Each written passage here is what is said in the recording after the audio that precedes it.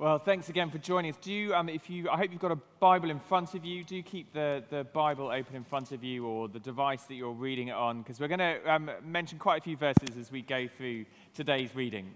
Let me just bring you up to speed. If you missed last week, do catch up with the talk online. But you'll remember that we introduced the book of Esther, chapters 1 and 2, particularly chapter 2. And we saw that whilst God is nowhere mentioned in the story of Esther, he is everywhere in his hidden activity.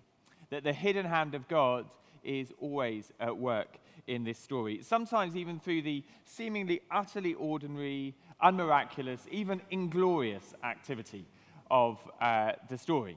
King Xerxes getting drunk, God even uses that. And of course, we're reminded throughout Scripture, and it's a comfort to us today, that God can use all the people that are raised into positions of power. God uses King Xerxes. We're not to commend his character or all of his activities, but God uses him for his purposes.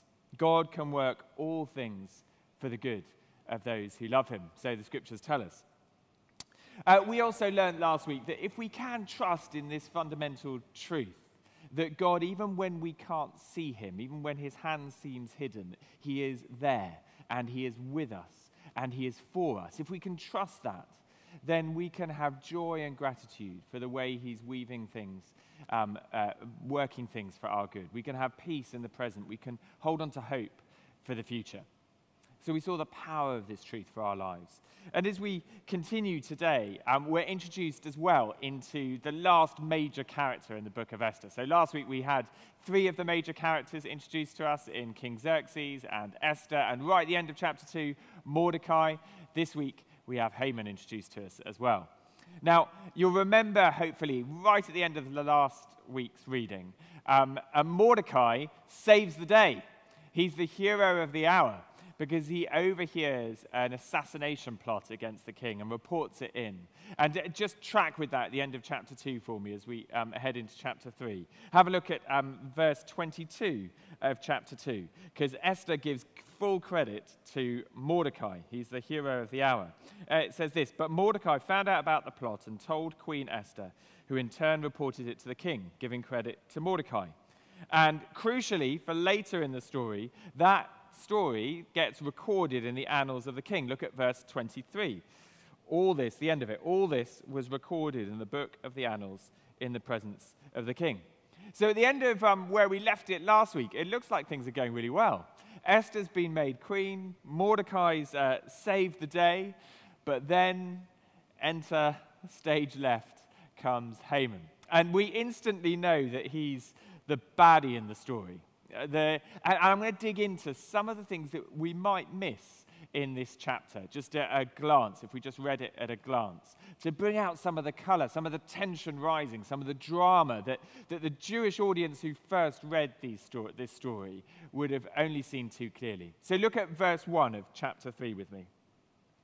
"After these events, King Xerxes honored Haman, son of Hammedatha, the Agagite, elevating him and giving him a seat of honor higher than that of all the other nobles." Now, here's the irony, and let's say the Jewish readers probably would have noticed this and seen the drama rising. We're told that Haman is an Agagite. Now, an Agagite, any Jew will have known, was an Amalekite who were ancient enemies of the Jewish people. And specifically, they had a king called King Agag. Now, King Agag was an enemy of the Jewish people, like a top enemy of the Jewish people. And they will have remembered that their first king, King Saul, killed King Agag after a battle with the Amalekites. You can find the story in 1 Samuel chapter 15. So, and then the drama is raised even further when you remember, if you'd picked up on it in chapter 2, we discover that Mordecai, the other key protagonist, the goodie in the story, he is a Benjamite son of Kish. It tells us that in chapter 2. Now, why that's interesting is because so was King Saul. King Saul was a Benjamite son of Kish. So what they're reading, what we might miss, is that actually these are two ancient enemies. And it explains a couple of things to us. It explains, first of all, any Jew would have read this and thought, oh, I can see what's happening here. Like, Mordecai's definitely the goodie. Haman's definitely the baddie. Mordecai's just saved the king's life. I can see which way this is going to go. But then at the start of the story, at the start of this chapter rather, Haman is the one that's raised, elevated to like second in command of this huge empire. And Mordecai and his saving of King Xerxes is completely forgotten, it seems. Written in the annals, but nothing happens about it.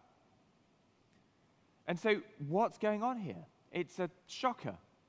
This little bit of history, as we uncover it, also reveals why it is that Mordecai, in the early verses in chapter 3, will not bow to Haman. He just will not bow to Haman. And when the royal officials find out why it is that Mordecai will not bow to Haman, because they kind of plead with him, what are you doing? What's this protest about? It's going to get you in trouble. And he explains to them, read verse 4, chapter 3, verse 4 with me. Day after day they spoke to Mordecai, but he refused to comply. Therefore they told Haman about it to see whether Mordecai's behavior would be tolerated, for he had told them he was a Jew. So the reason for Mordecai's protest is clear. It's this ancient animosity, this feud between King Saul's line and King Agag's line. And if Haman wasn't already aware of Mordecai's lineage, his family, this brings it sharply into focus, and the story takes a turn from bad to worse fast. Look at verse 6 with me. Yet having learned who Mordecai's people were, Haman scorned the idea of killing only Mordecai. Instead, Haman looked for a way to destroy all Mordecai's people, the Jews, throughout the whole kingdom of Xerxes. Now, are you with me? Do you realize what's happening here? This is genocide being planned. The whole of the Jewish people across the entire empire to be wiped out. And before you know it, Haman throws some dice. I've brought some dice here. And literally, the story tells us he throws some dice to decide the day that he's hoping that the Jewish people are going to die. Literally throws some dice. And it makes us ask the question, does it not? Is this all just an accident of history?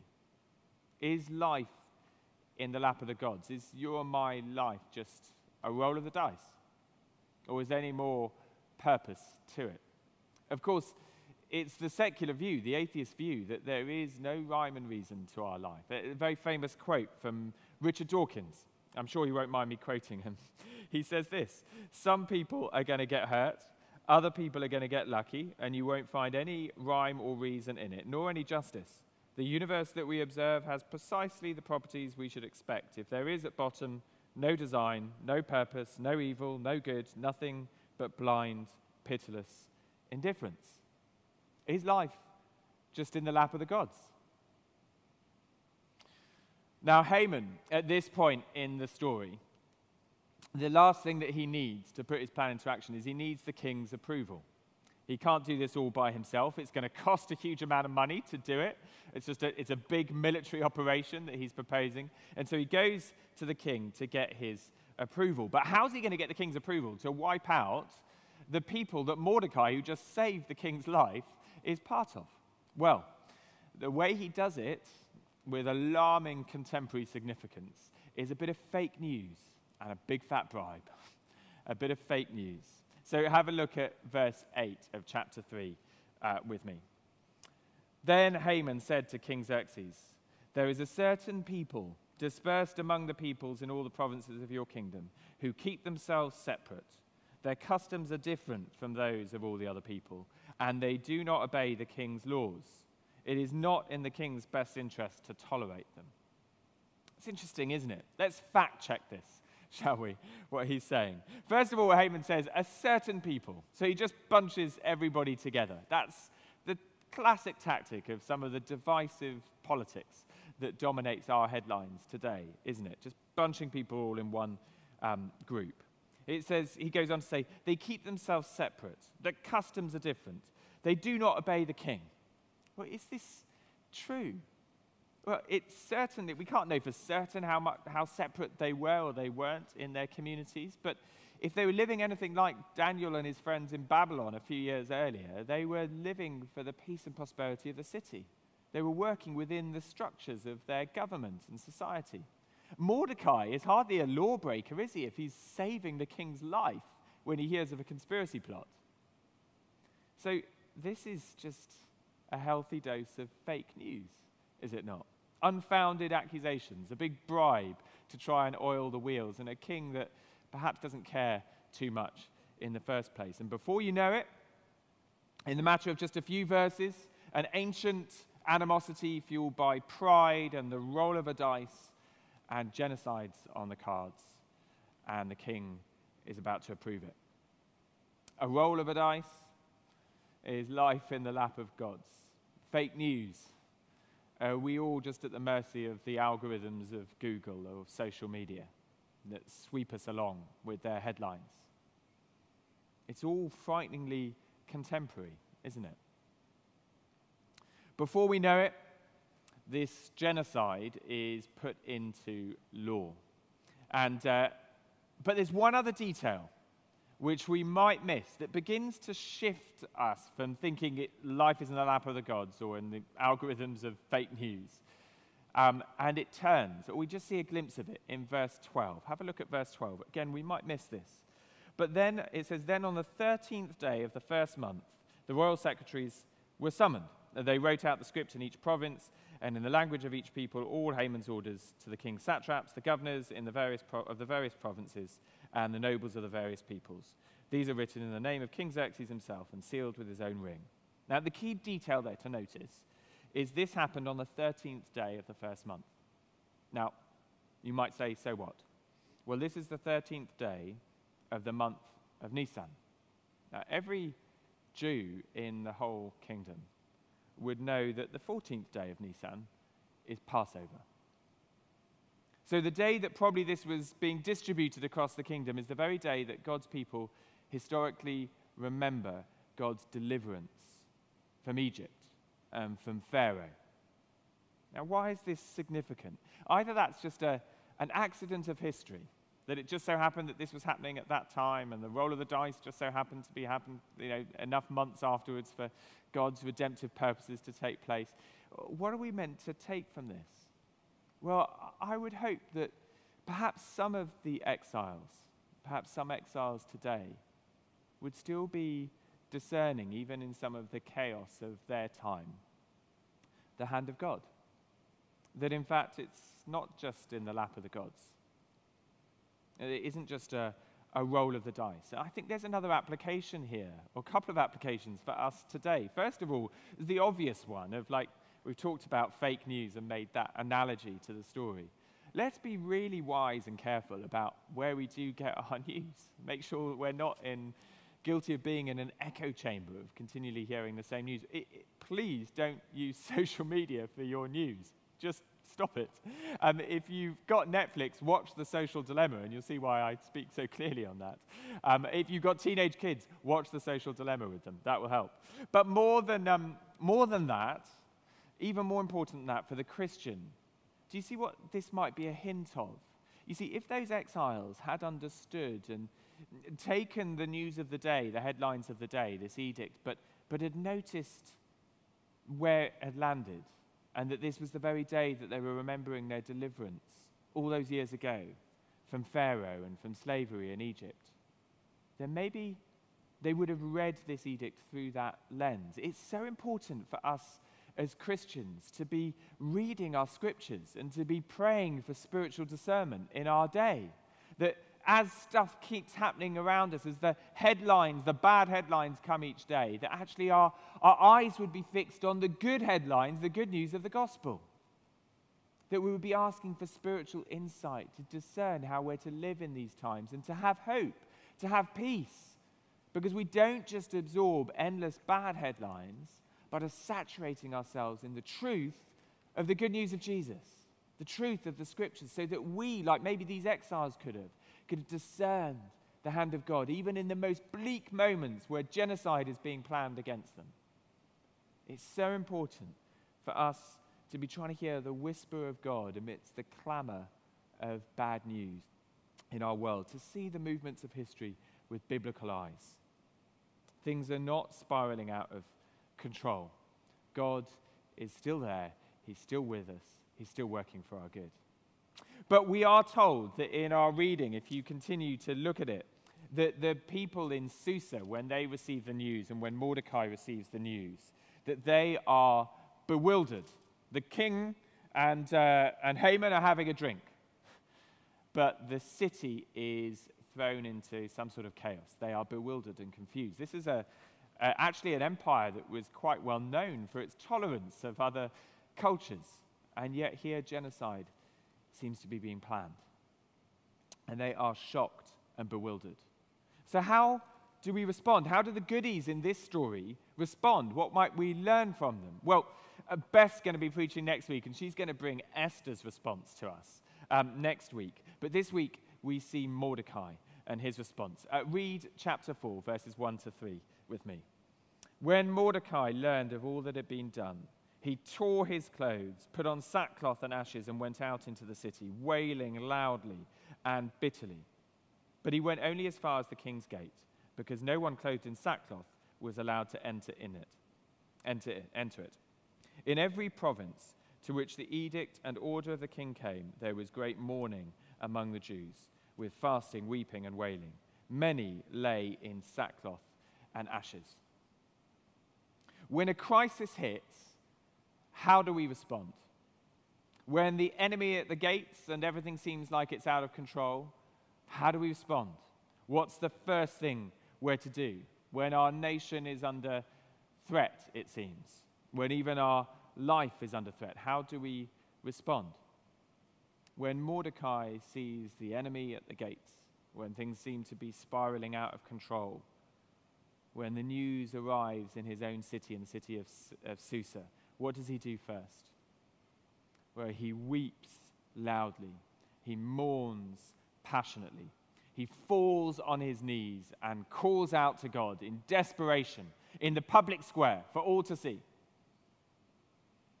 There's a time for intentional action, and we'll see more of that next week when we pick up the next installment of the story. But the first response is to fall to our knees in prayer, is to recognize the real government and who is really sovereign. A week ago, just over a week ago, we were still in shock a little bit, reeling at what we'd seen happen on Capitol Hill in the US. And all slightly in shock of that, bewildered by the turn of events there on the other side of the pond. But one congresswoman, Lisa Blunt Rochester, gave us a very up-to-date example of how Mordecai responded. Have a look at this video. And that woman there is a member of Congress. I couldn't find out who exactly.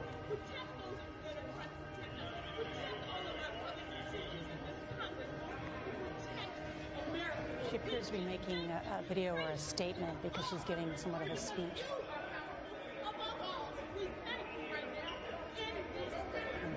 She's praying. She is praying.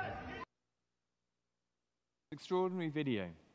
Here is a congresswoman in the very seat of American government crying out to the one who's truly in charge. As the enemy's at the door, literally, she's proclaiming the truth, the biblical truth about our God and about Jesus over the whole place. These are some of the words. They're hard to make out in the video, but it was transcribed later. These are some of the words of her prayer. Father God, you have all power. We know that all things work together for the good. So we are trusting right now in the name of Jesus. Peace in the land, peace in this country, right now in the name of Jesus.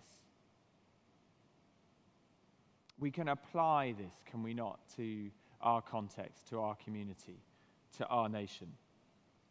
How are we to respond to the crises we face today? When the news arrives home in our city and our community, how are we to respond? When people in our church family like David Harlow and his family are mourning this week. When Carol is praying for her husband Paul in hospital.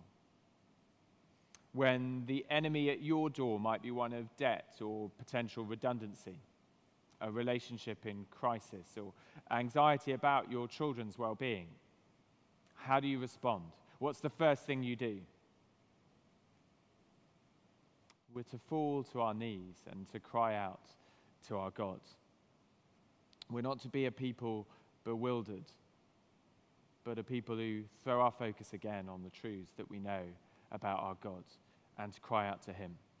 In bewilderedness and in grief, two things we need to know: the power of prayer and the presence of God that we have in prayer. The power of prayer and the presence of God that we can enjoy in prayer. I'm so grateful that I know my prayers aren't just lost, they make a difference. And that as I pray, I'm drawn into the very presence of God. What an extraordinary privilege we have. And we get a wonderful final gift of a verse for this in verse 2 of chapter 4. Again, I don't know whether you have noticed it. I didn't notice it until this week as I was preparing for this. It says this of Mordecai: "But he went only as far as the king's gate, because no one clothed in sackcloth was allowed to enter it." Mordecai, in his desperation as he's grieving in sackcloth and ashes, as he cries out to God, can only go as far as the king's gate. He can't go into the presence of the king's courts. But don't you see that for us as Christians, it's precisely the opposite? This is exactly how we enter into the presence of God, humble and hungry for him. Where Mordecai can't get into the presence of the king, we as Christians, as we come humble and hungry before God, get access given to the very presence of God through Jesus and his sacrifice. This is how we come. This is how we get to enter in. The power of God, the power of prayer, and the presence of God in prayer. And you see, this is the crucial moment, a crucial moment in our story. We see more of them next week, but this is crucial. You see, this is where, again, we're called to question, is life just in the lap of the gods? Is it just in the algorithms of Google? Is it on the dice that are thrown for us? Or is it in the hands of God? Who do we cry out to? What's the narrative in our minds that we try and interpret the signs of the times? Do we pray? Do we understand who has ultimate authority in the world? Do we know that he's good and that he's for us? Do we enjoy the presence of God and ask his Spirit to help us discern what's going on in our lives and in the world? Every time we clasp the hands in prayer, we engage in the power of prayer and in the presence of God.